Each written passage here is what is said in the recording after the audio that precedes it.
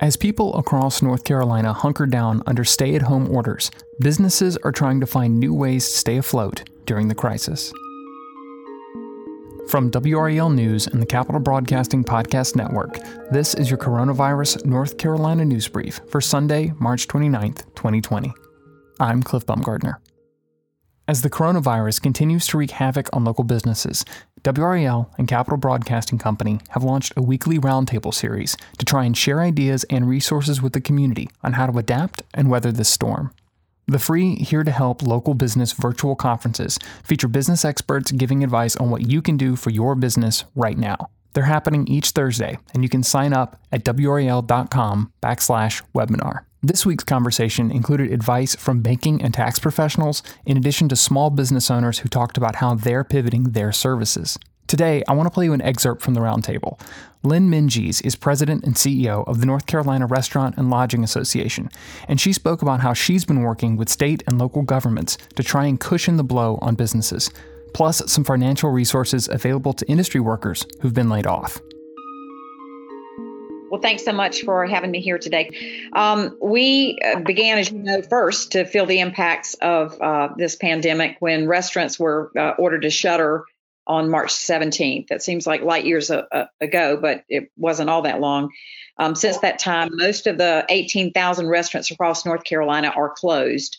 Some, as Kathy mentioned, are operating on life support. They're providing delivery and takeout and curbside, not making a lot of money, but they're keeping a few people employed and keeping the lights on. It's better than being entirely closed.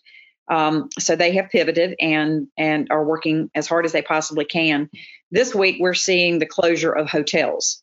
And so that's the kind of second wave for our industry. Hotels across our state are beginning to shutter as they no longer have leisure leisure travelers, in our state. And they are now serving primarily service providers, relief workers, and some international visitors who are housing in our state who can't get home. Sometimes they're family members who have to separate because they have a family member who's been who's tested positive with COVID-19. So our hotels are providing some essential services. And I guess that's the first thing I'd like to say is that as we see these shelter in place or stay at home orders across the state, and eventually, I assume we will statewide, we have been successful in carving out restaurants and hotels as essential services. So that's pretty important. We're seeing from these businesses, largely restaurants and in fact hotels operate on a cash basis, money in, money out, and so as that cash flow has stopped, they are finding themselves in quickly pretty dire situations, and we began to try to work with these businesses to get cash to them quickly. Many of the banks are stepping up and providing assistance with some of those loans to provide forgiveness on the front end and tacking on to the end of the loans. So we're finding banks to be fairly flexible in working with our folks. Some of the leaseholders are not as flexible, and so that has proven to be a challenge where we have folks who have rent payments due that they can't make, and so we're trying to encourage those who, to the extent we can provide some flexibility for restaurants and hotels right now, it's really important. Cash flow is important. And then for employees who found themselves out of work last week, we have about 550,000 North Carolinians. That is 13% of our state's workforce who are employed by restaurants and hotels in North Carolina, direct employees. Arguably 60-70% of those are already employed and the others will soon be. And they're in this intermittent gap between the time that they find themselves without jobs and they live paycheck to paycheck and the time that unemployment benefits come their way. There is a lag time there. And so we've stepped up and created a relief fund for North Carolina restaurant workers.